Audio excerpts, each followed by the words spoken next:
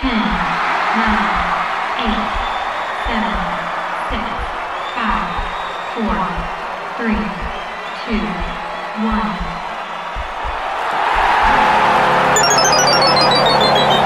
Game over. What's up, everybody? Welcome to Game Over Montreal. I'm Andrew Berkshire, your host as usual, and we're doing the usual thing. It's the same thing over and over again. It's Groundhog Day on this show. It's the Canadiens. They managed to do this. It's incredible.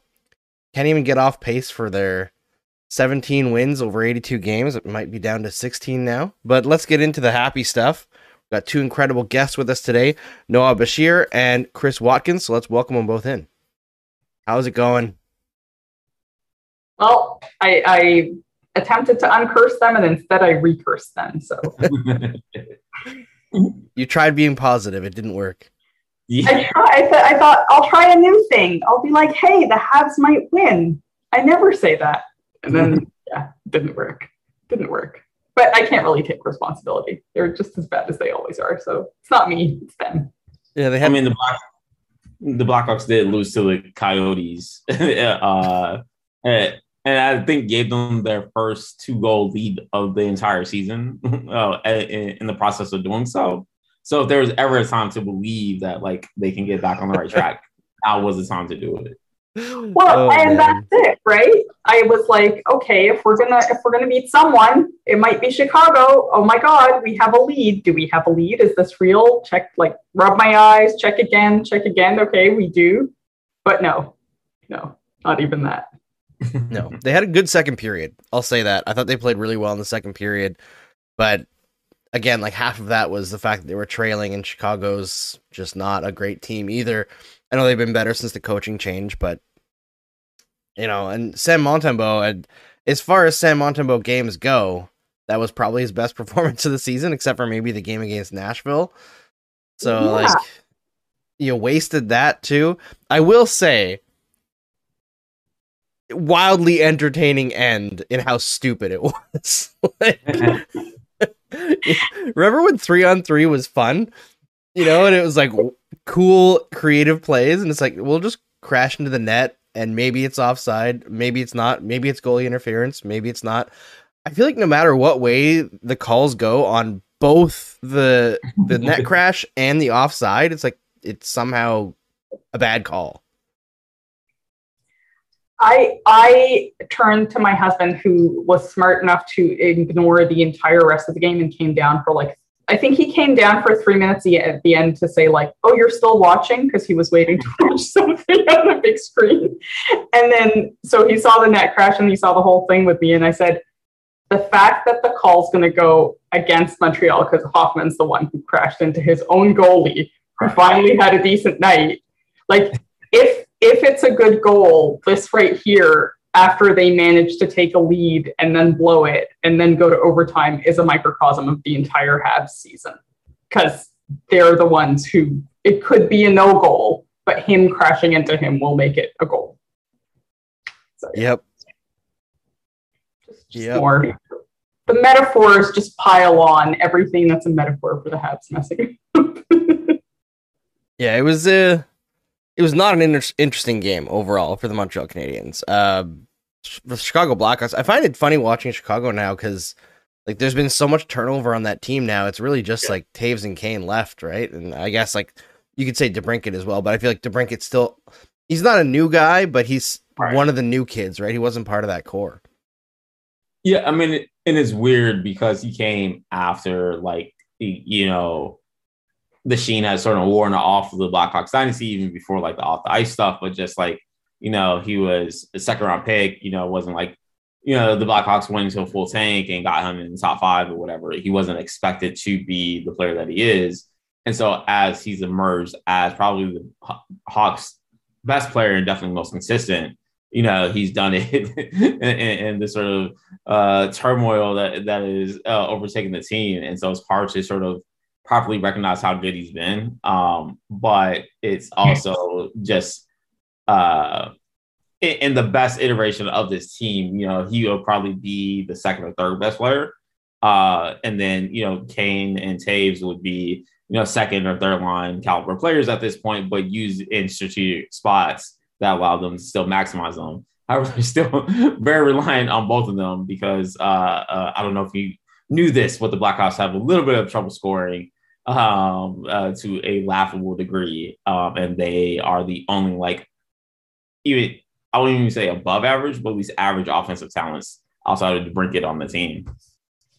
Yeah, it's interesting. I mean, I guess Kubalik's pretty good, right? He can put the puck in the net. He is, but I mean, the issue is one, unless he's playing on the line with Kane and Taves, it's hard. He's not a guy that's great at creating offense on his own. He's more of a plate finisher. And, right. Unfortunately, we don't have a lot of great passers or great skaters on the team. And so I think he'd be a great trade target. And I think there's a lot of speculation that the Blackhawks would move him because they don't want to sign his extension. But the talent just isn't on the team to probably maximize what he can do. DeBrincat is a little bit different just because he is more of a two-way player. And so, yes, he can put himself in position to score 30, 35 goals pretty easily, but then also play enough defense and sort of drive play on his own to justify playing next to Patrick Kane because he can complement some of his weaknesses and all of that. Yeah. So you're saying that Kane and Taves are not what they used to be, which I totally get, and that they're not really scoring threats. But and full disclosure, I have not been following them this season at all this year.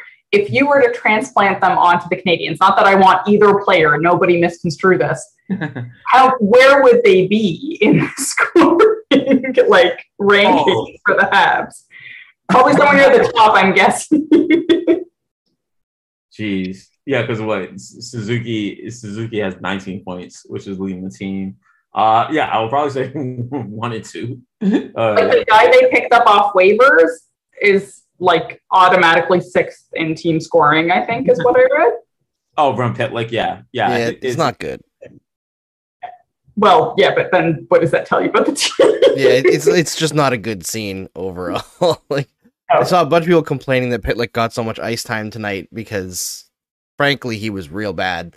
He had a couple decent shifts in there, but they got pounded while he was in the ice. Although, I don't know how much of that's his fault and how much of that is the fact that, Dvorak all season has just been getting absolutely demolished at even strength. And people were saying, how come Caulfield's getting more ice time? And obviously he was getting some pretty cherry-picked ice time in this game, playing essentially fourth-line minutes. But he did actually, I didn't check in the third period, but heading into the midway through, I think, the third period, he was the Canadiens' leader in expected goals for percentage and Corsi and all that stuff. So he was doing some good things out there. Still not, completing plays, I would say. There's something going on with Caulfield. Maybe it's just the yips where I've never seen a guy as talented as that mishandle the puck so often. And it's just regular passes right onto his tape and it just flops right over his stick. And it almost looks like there's nothing that he did wrong. It just keeps on happening to him. But when it keeps on happening and happening and happening, something's gonna go wrong there. I was messaging a guy I know who works for the Canadiens and I was like, does he use a junior stick? Has it got too much whip on it or something like that? A pass hits it and it flexes on him and it goes through his blade. Something's going on there. But I feel like he's doing some good things, but just can't put it together right now. Yeah, I mean, they mentioned it on the Blackhawks feed I was watching. And they said the exact same thing. They mentioned there's a chance in the first period where I think he was just wide open in front of the net and just whiffed it all together. And then was able to get on the score sheet later on. But they still sort of mentioned that he didn't look like the confident player that they had saw, in junior and then even in the playoffs previously. And they were also trying to figure out what was wrong. And I don't know if it's a matter of, maybe he got called out for shooting too much previously and, getting sent down and, doing whatever it takes to not get sent down, which is not, you want a player like that just shooting at every opportunity, not caring, only focusing on the score sheet and not caring about the consequences. And just especially on this team where no one else can put the puck in the net, you almost want them to sort of over-index and shoot too much. And I think someone might have pulled him to the side and said, "You're doing too much. Pass the puck, move it, X, Y, Z." And now he's thinking about the game in an unnatural fashion. So wouldn't be the first time the Canadiens ruin a player mentally. You know? That's it. Now that you're saying that, I'm sitting there going, are we observing the beginnings of the destruction of Cole Caulfield's development? Please, no, we have so little. We have so little. Well, I would say on the positive side, the management structure has changed, right? So, like, even if Caulfield is down in the dumps by the end of this season, it's like he's going to be unsalvageable after 1 year. You know, obviously not the same level of player, but I mean, PK Subban made it through years of Michel Therrien before he became a dump it out machine. You know, yeah. I mean, Subban is also famously stubborn, so it took a long time for messages to get through. The wrong messages, unfortunately, but you know, and exceptionally confident. Like, I don't know that you can expect everyone to have the extreme level of swagger and confidence that Subban wonderfully had, and didn't let them break him down as quickly. But you know, Andrew, you were saying, like, watching those two teams, and I was just thinking, like, I was expecting, I mean, I know that both teams are sort of shells of who they have been, but it's like, oh, it's a Blackhawks-Habs game. And then you sit down and you watch it, and you're like, this is a Blackhawks-Habs game? Like, it was very, very meh. Yeah, I was thinking the whole game of, I can't remember what year it was now. I think it might have been 2010-11. And there was a Blackhawks Canadiens game near the end of the season, and it was the game that the Canadiens secured their like spot in the playoffs that year. And I believe Subban scored the game winner in overtime and rushed down the ice and went to like bump with Carey Price, and Price just like the body checked him and demolished him at center ice. And it was like, I remember that. Yeah, it was a phenomenal hockey game. Like, both teams were just like on it, right? The Blackhawks were at the peak of their cup contending years. The Canadiens were a legitimately really good team. That was like a really fun year until the playoffs. So I was thinking about that almost the whole game, like how far they've fallen. And, you know, despite the controversy that the Blackhawks have been embroiled in, at least they won something, whereas the Canadiens are just, they got to this low without actually getting anywhere. Yeah, absolutely. They just, well, because they never actually tried to get anywhere. They just tried to get into the playoffs and see what happens. So maybe, like, I'm almost ready for a lot of pain now, because I feel like the only way out is through and doing a full, like, I don't know if it needs to be a full rebuild, but some sort of rebuild. Like, I don't know how much of that is the team or, like, COVID talking, but also, guess what? COVID's not like disappearing tomorrow. So, like, I look at this team and I'm like, who are these people and where did they come from? Like, I don't do hockey for a living, so I'm sitting there going, okay, there's their AHL team, and then there's another team, and like, where are all these people even coming from? Like, I don't know. I don't know this well enough to keep track. Waivers all over the place. Yeah, it's not as bad as it was a couple weeks ago when over the holidays there was like a couple games that I got to do while I was like dealing with COVID, and I had like the brain fog that came with it, and the Canadiens had like 4 NHLers left from all the guys on COVID protocol and all the guys on injured reserve, and everyone else was like a call up, and I was like, who's number 63? 40s, what? Like, the whole time I was like, I have no idea who any of these people are, because I don't have time to cover the American Hockey League. I wish I did, but yeah, it's been a season, to say the least. Last night we were supposed to talk about Bergevin being hired in LA, and we just ran out of time because we were talking about other stuff. I want to touch on that here because I know Noah also always has Bergevin thoughts. But the first thing that I thought of when that happened, it wasn't even like, does he deserve to be hired again? Because I think you could make a moral and hockey argument, no. But my thought was the whole Phil Deneau negotiations that happened over the summer and into last season, and the fact that he was rumored to go to LA before the season even started, when he was still under contract with the Canadiens, it felt like super fishy now. Like, obviously there's nothing concrete there, but it stinks a little bit that they offered him one deal in Montreal. He signed for the same amount of money in LA, and the only thing that pushed it towards LA was a no trade clause, which is limited, which the Canadiens absolutely could have offered him. And now Bergevin's in LA, and I'm like, maybe he just let that happen. Is he stalking Phil Deneau? He loves Phil Deneau so much. He knew where he was going, and he sent him there so they could stay together.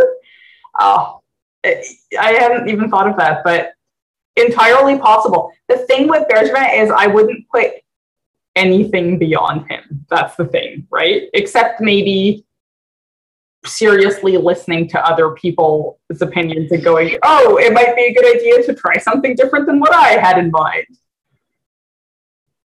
Yeah, it's a funny situation. But I don't like the fact that he's in LA at all. I don't like the fact that he got another job this quickly. First of all, like, look at the team, even from a purely hockey standpoint. In what world does, and I know the world in which Bergevin gets hired, this world where the same, I don't know how many people get recycled over and over, the same hockey men get recycled over and over into the same limited number of jobs, and the moment anyone suggests that anyone else should be hired, everyone goes, oh, but how do we know that they're the best person for the job? So that's why Bergevin has a job again. And then on top of it, and it's funny because I saw that, and then there was all the talk about Evander Kane to Edmonton, but I was like, oh, well, you know where he's going to end up, because Bergevin never met someone who shouldn't get another chance that he didn't love. So I thought, well, that's where he's going to end up. But I don't know. That part maybe won't happen. Yeah, 22 paper dolls in the chat says tinfoil hat on here too. My tinfoil hat is fully on. Fully on. I don't think that Bergevin was controlling the machinations of, Phil Deneau is going to go to LA. Like, go here, Phil, go here. I think that it's a possibility that he knew that LA was one of the teams that he was negotiating with, and that he was also, planning on going to LA because he knew that he wasn't going to last in Montreal. He wasn't going to get extended here. And that he thought, well, maybe I just don't need to offer him a better offer. I don't need to match LA's offer. I want to stay with Deneau. Maybe I'll go there. Like, I would not be surprised if when the dust settles on this season, if Brennan Gallagher is an LA King as well. Oh, wow. Yeah. And I mean, I'll throw on that something that I still don't understand in terms of decisions he made right as he was on his way out. How does Dominic Ducharme have a 3-year contract, for God's sakes? Like, you're in your last year. The odds that you're getting extended are so at before the season started.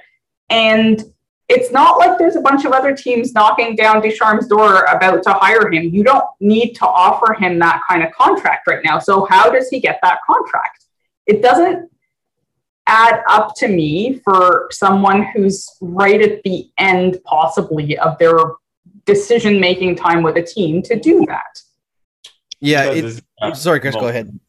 Yeah, sorry. It's Jeff Wilson's money. Yeah. And if you have a coach going in to a year, I mean, basically, the way I look at it is this: a new GM has to come in, and generally comes in to get a new coach.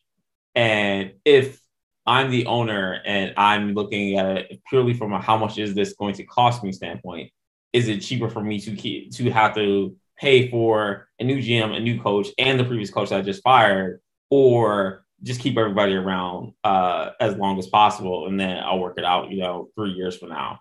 And so to me, it was more of a survival technique on the part of Bergevin, just in case. Like, I don't think he particularly had an affinity for Dominic Ducharme, but having that sort of on the books already allows him. It was the same thing in Chicago with like Stan Bowman and Jeremy Colleton, which was, why would you fire Jeremy Colleton? And that was after Stan Bowman left, but why would you fire Jeremy Colleton like 12 games into the season?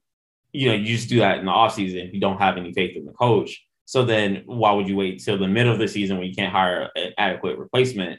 And more especially, why would you give him a 2-year extension unless you were saying, I need to extend my own career here in this role for another 2 years, and therefore that is where my confidence level is. I'm sure the owner wouldn't sign off on like a 5-year extension. With 2 years, like, all right, yeah, that seems reasonable enough. Yeah, I think there's also an element of doing your friends a favor in the NHL. Like, I know Ducharme and Bergevin were relatively close. You could tell that from when, like, the presser, when he announced Ducharme, that he was like, this is the guy, this is our guy, he's brilliant, he's the best. And, like, it was more than just, puffing up a recent hire. It was very clear for a long time now that Ducharme was being groomed to be the next head coach. So I think back to when the Maple Leafs gave Ron Wilson a contract extension and fired him like less than a month later. It was Brian Burke in charge back then. And it was very clear at the time. Like, I believe they gave him the contract extension on Christmas Day or something like that. And because media were like freaking out in Toronto, they had to leave their families to go to this presser and interview Ron Wilson. And it was just like a pure dick move on Ron Wilson's part to like announce it on Christmas Day.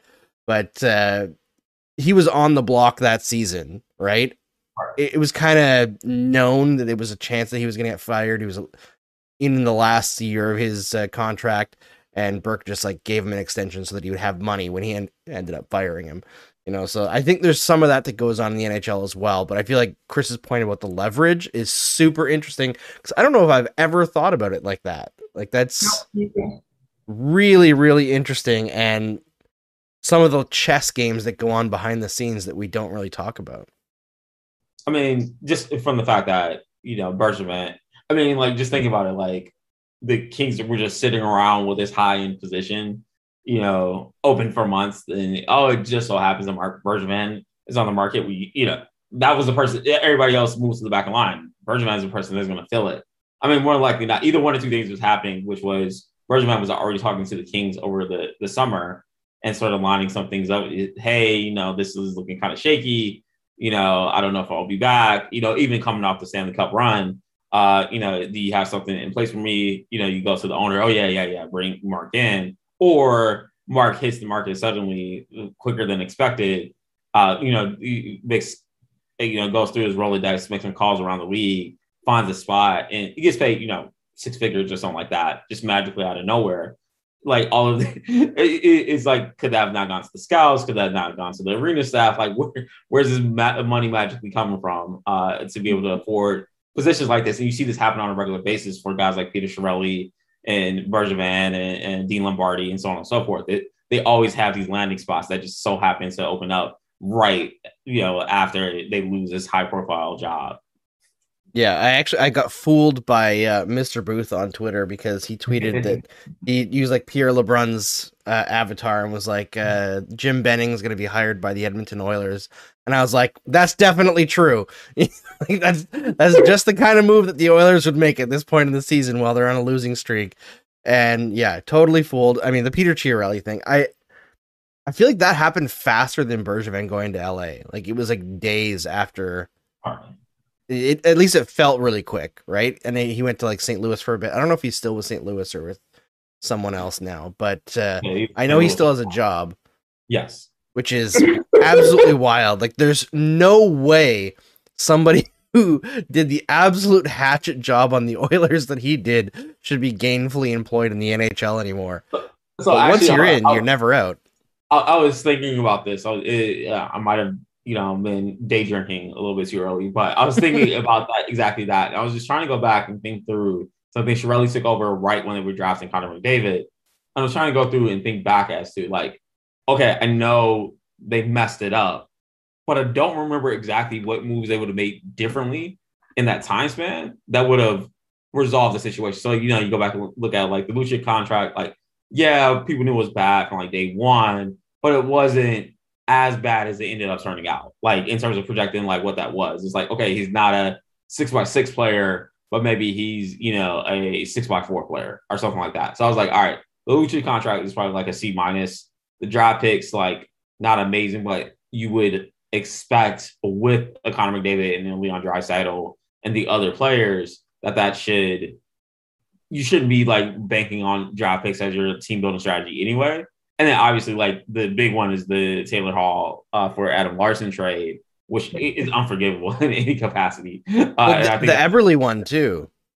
Eberle one was pretty bad. Although Eberle one was bad because everyone sort of saw it coming from a mile away. It's like this guy that normally shoots 15% every year, shot 10%, and now he's not good enough to be on your team anymore. So I think there was like death by 1,000 cuts. But I think it is more so going back, and I asked this summer, where everybody's like, you know, McDavid and Draisaitl are in their prime.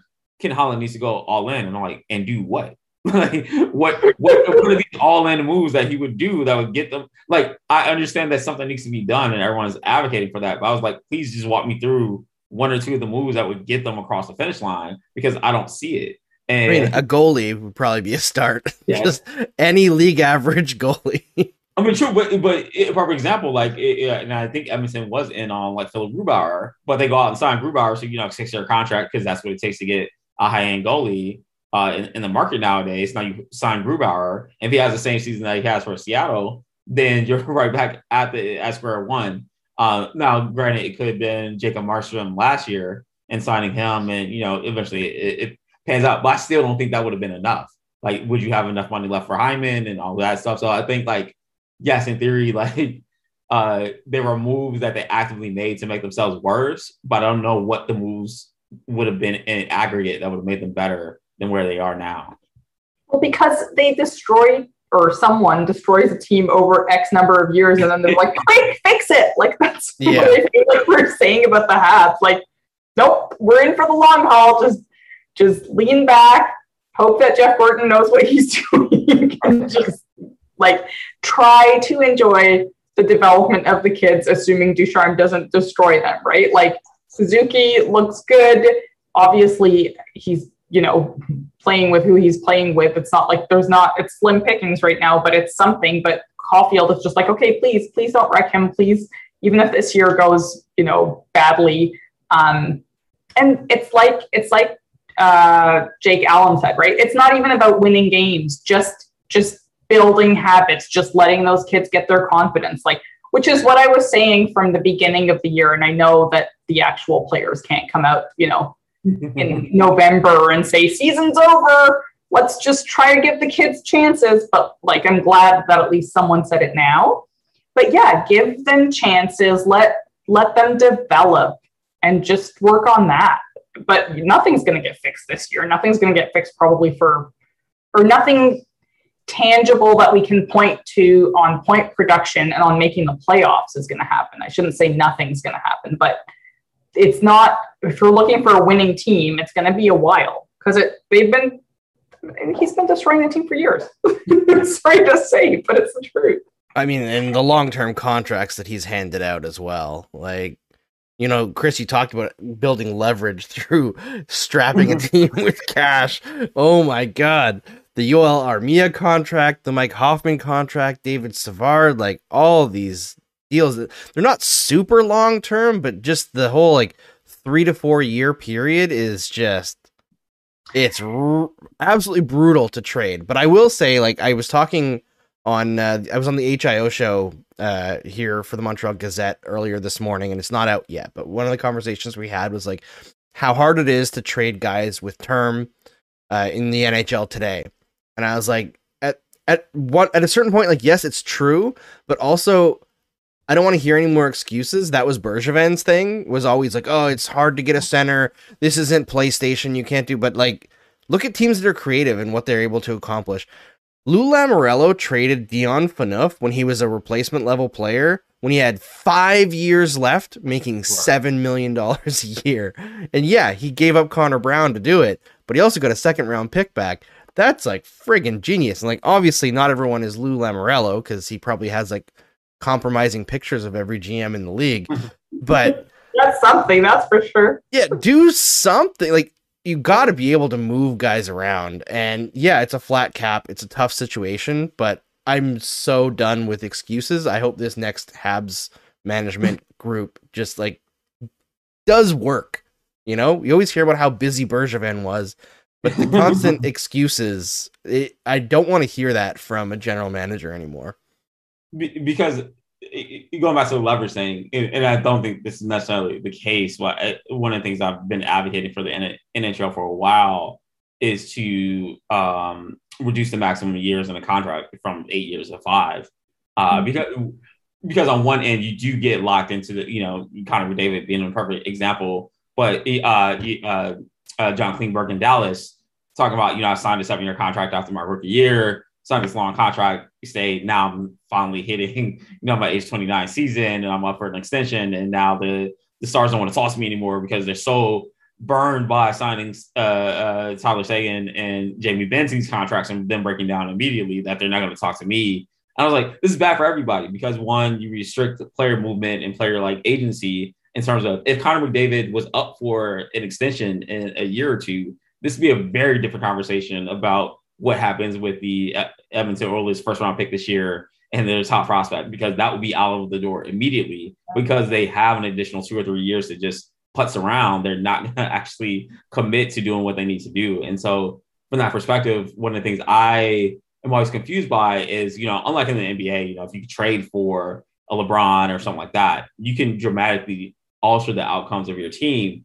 But as we know, even with Edmonton having, 2 perennial Hart candidates on the roster, that's still not enough to make them even a league average competitor or a contender. So you kind of need to do all these moves in sequence, where it's no one deadline trade is probably not going to actually change your Stanley Cup odds that much. But when you do something like Tampa did a few years ago, where they got Blake Coleman and Barclay Goodrow in the same deadline, and now you're significantly increasing your likelihood of winning the cup, or vice versa, where it's what Arizona did last year, what Jeff Gordon did in theory when he was doing his rebuild, which was sort of forced upon him and not an actual strategy on his part. But in 2018, when he traded Rick Nash and he traded Matt Zuccarello and traded Ryan Spooner and all of those guys all at the same time, that's what put the team on the path where it is now. And so for the Canadiens, it needs to be some of that aggressive, thought out, 5-step game plan to actually make it work.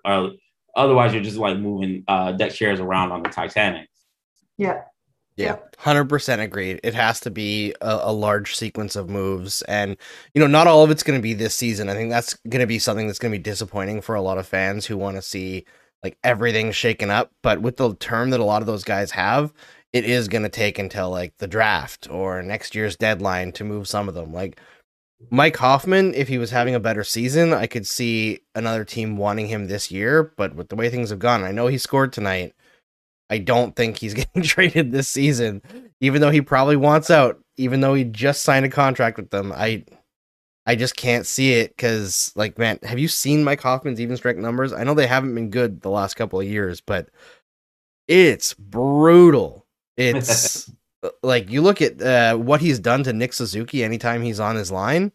It's Suzuki goes from a break-even player playing hard minutes to 30% shares of expected goals. It is insane.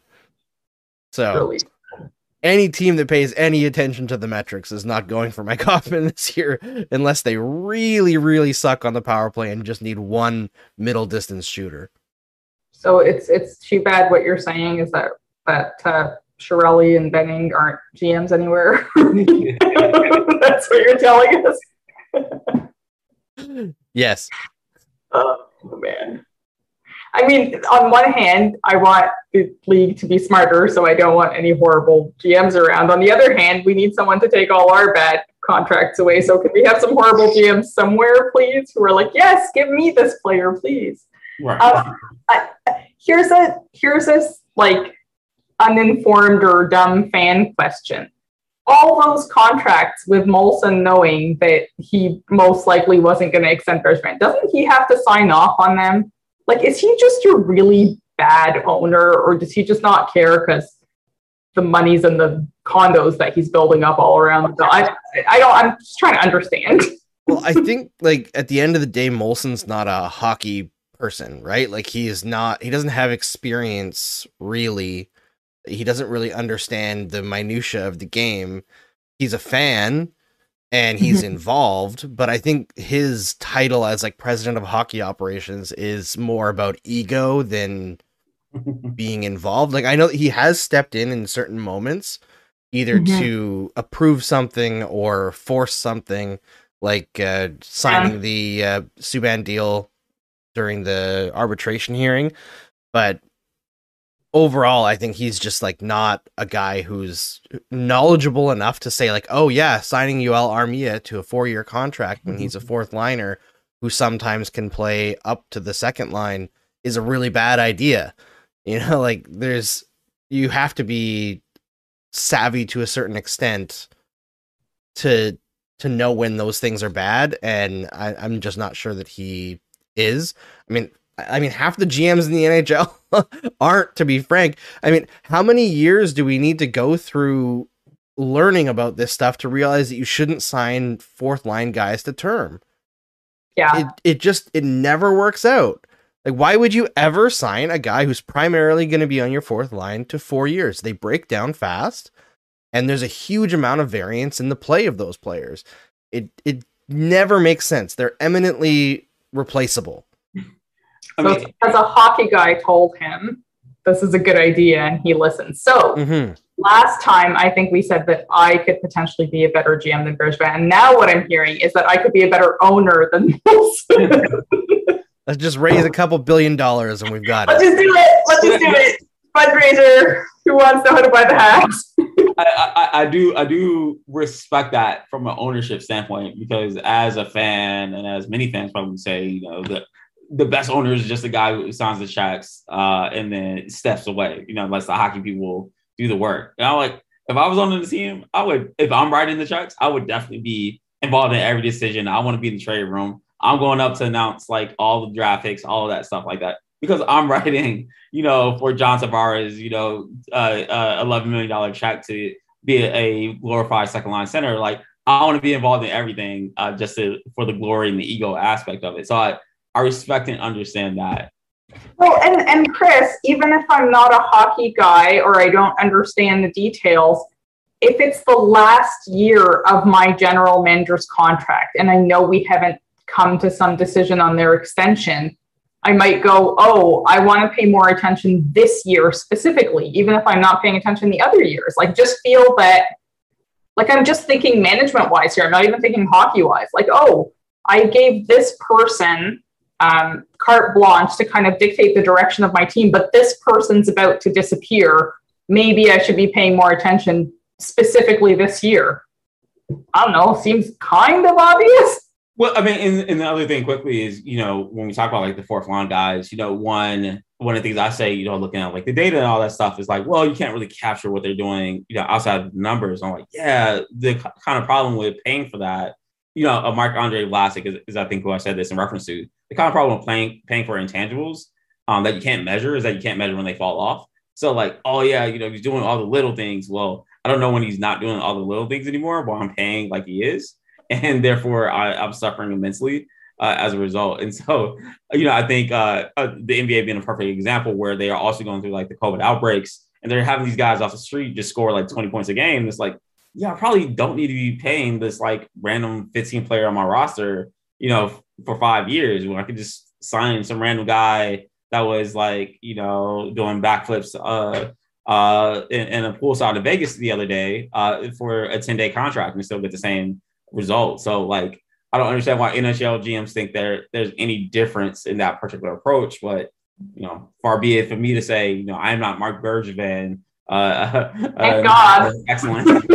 Lucky you. It's good. I'm sure you'd love the 7-figure salary he was drawn while he was here. Exactly. You know, an all right deal. I'd take Marc Bergevin's salary over the last several years.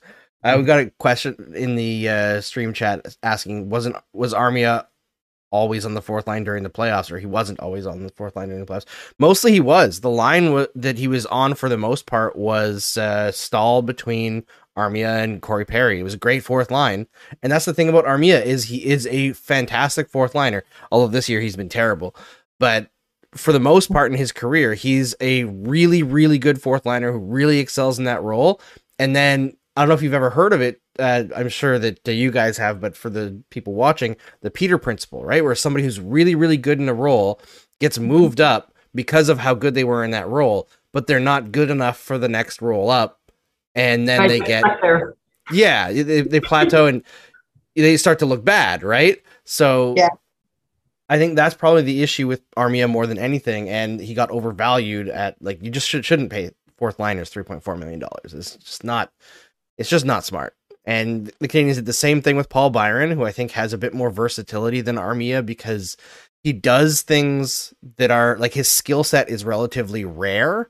Whereas Armia, I think, does a lot of good little things, but his skill set isn't very rare. Like if I'm a GM, I don't think that I would be paying like above market value for defense because it's just, I don't think that there's a lot of evidence that many players impact defense more than a system does. Whereas offense, there's a lot of evidence that individual players impact offense more than a system does outside of a power play, like at even strength especially. So I would be breaking the bank paying for the offensive guys more than the defensive guys. And Bergevin never really learned that lesson. No, it's a narrative. It's a narrative that defense, like, defense wins games, defense wins games. Okay, but how do you get the defense? And it's like you're saying, with systems instead of with a player who's amazing defensively. Because a player who, like, I mean, this is obviously oversimplification, but a player who's amazing defensively, when I hear that description, usually it just means that player doesn't have any offensive skill. Yeah, and I don't get why GMs don't understand. I always laugh about this every year. It's like, we need to get more physical. We need to get tough. We're going to sign Ryan Reeves. And it's like, have you ever really tried to figure out why Ryan Reeves is always available to sign? Like, why are these guys always easy to get? Why, if you're looking like, I got to get the guys from Tampa Bay. It's never Brayden Point that's available from Tampa Bay. Like, they're never going to make their skill guys available, but their physical guys, they're like fourth liners, are always on the market to bring championship experience to the team. It's like, have you ever just sat down and thought, like, when you go to a garage sale, they're not putting out the good china, they're putting out the old, with the place with the platypus on it. Like, there's a reason why that stuff is for sale at a discount. And so the scoring and the skill is always very hard to get, which is why teams have to normally get that through the draft, or maybe if they get lucky through a trade, but otherwise that's hard to get. So from a GM that has to do something, well, I can invest in, this, physicality and grit narrative because I don't have any other tools in my toolbox to make this team better before I get fired and then I have to sign my coach to a 3-year contract to hopefully keep myself around as well. The GM sounds almost like the Quebec premier with all their techniques. Oh, we'll just keep doing this thing because that's the narrative that we're going to pretend is going to fix everything. Yes, I cannot stand this government, but that's probably a topic for another show. Because if we start on that, we're going to go for another 2 hours. Yeah, that's it. But I guess before we wrap things up, we should mention Jeff Petrie finally got a goal. Yeah. And he, just based on a tiny 2-game sample, I haven't seen the boneheaded decisions that he had been committing for most of the season. He seems to be back a little bit. So hopefully we can see something good out of him. I think, like, I asked heading into last show what you wanted to see from the Canadiens over the rest of the season, and a lot of people were just like, just don't be embarrassing. Have some effort. And at the very least, I think from the second period on, they tried tonight, and so the bar is very low. Yeah. Unfortunately, but they may have cleared it in this overtime loss.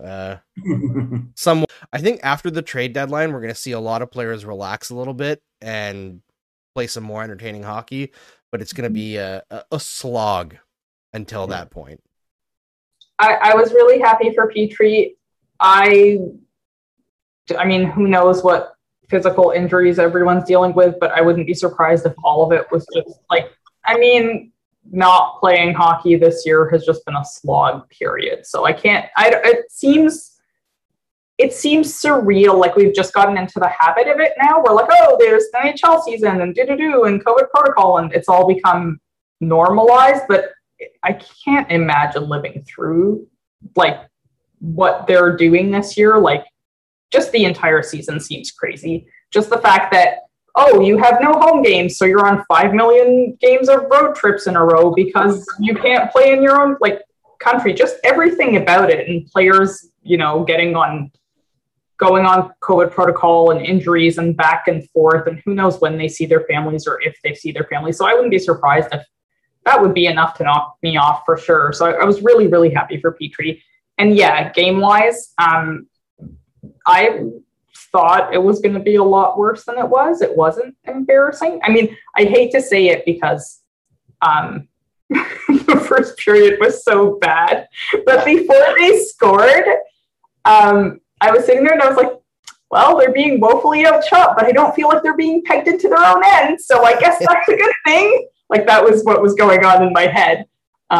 So even that, again, like you said, the bar is on the floor, but like they did better than I expected, which is sad. Everything's judged on a relative scale this year. Yes. Very, very relative. All right, I'll start to wrap it up here, but before I do, I just want to tie something nicely in a bow here. Conversation going on in the stream chat saying that they didn't play offense first in the playoffs, and so like somebody was saying the best type of defense is offense.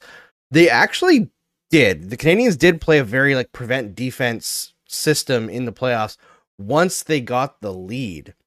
But part of what allowed them to be so successful in the playoffs is they were hyper aggressive at the beginning of games and opened up scoring. I believe almost every game that they won in the entire playoffs, they scored first. And then they would kind of sit back and let Carey Price do the work and let their defense crush skulls, right? So, and when they were playing that way, when you're playing with the lead and you're playing that prevent defense in the playoffs and you're having success and your goaltender's stopping 97% of the shots while you're on the penalty kill, it allows you to cheat a little bit, right? And the Canadiens were able to score off the rush a lot on offensive zone turnovers from opposing teams who were pressing, trying to equalize instead of take over games. And that's what was kind of the secret sauce to their success. So it was really, despite what it might have looked like on the surface, they were playing a more offensive style when things were equalized. It's just that their roster didn't allow them to play that for the whole 60 minutes, right? Like, they couldn't pile up on teams except for the Jets, who they absolutely dominated. But they did actually start that way, right? Like you're saying, you can't start playing defensively. You got to get the lead first, which is what they did. Absolutely. And yeah, for anybody asking, yes, this team is ruining my life shirt, the Dangle quote from his book. You can find that on sdpnshop.ca, and also this Game Over mug and all of our other Game Over merchandise. So we'll wrap it up. First, Chris, and then Noah, tell us where we can find you, where we can find your work, obviously. And thanks so much for joining me here tonight. It was a pleasure to chat with you guys, as always. Yeah, for me, I'm occasionally not deleting my Twitter account at yellow_pinata. I try to do it for the kiddies. I can get vitriolic when the Blackhawks are not doing well. So just take it offline and resolve it there. But yeah, that's where I'm at.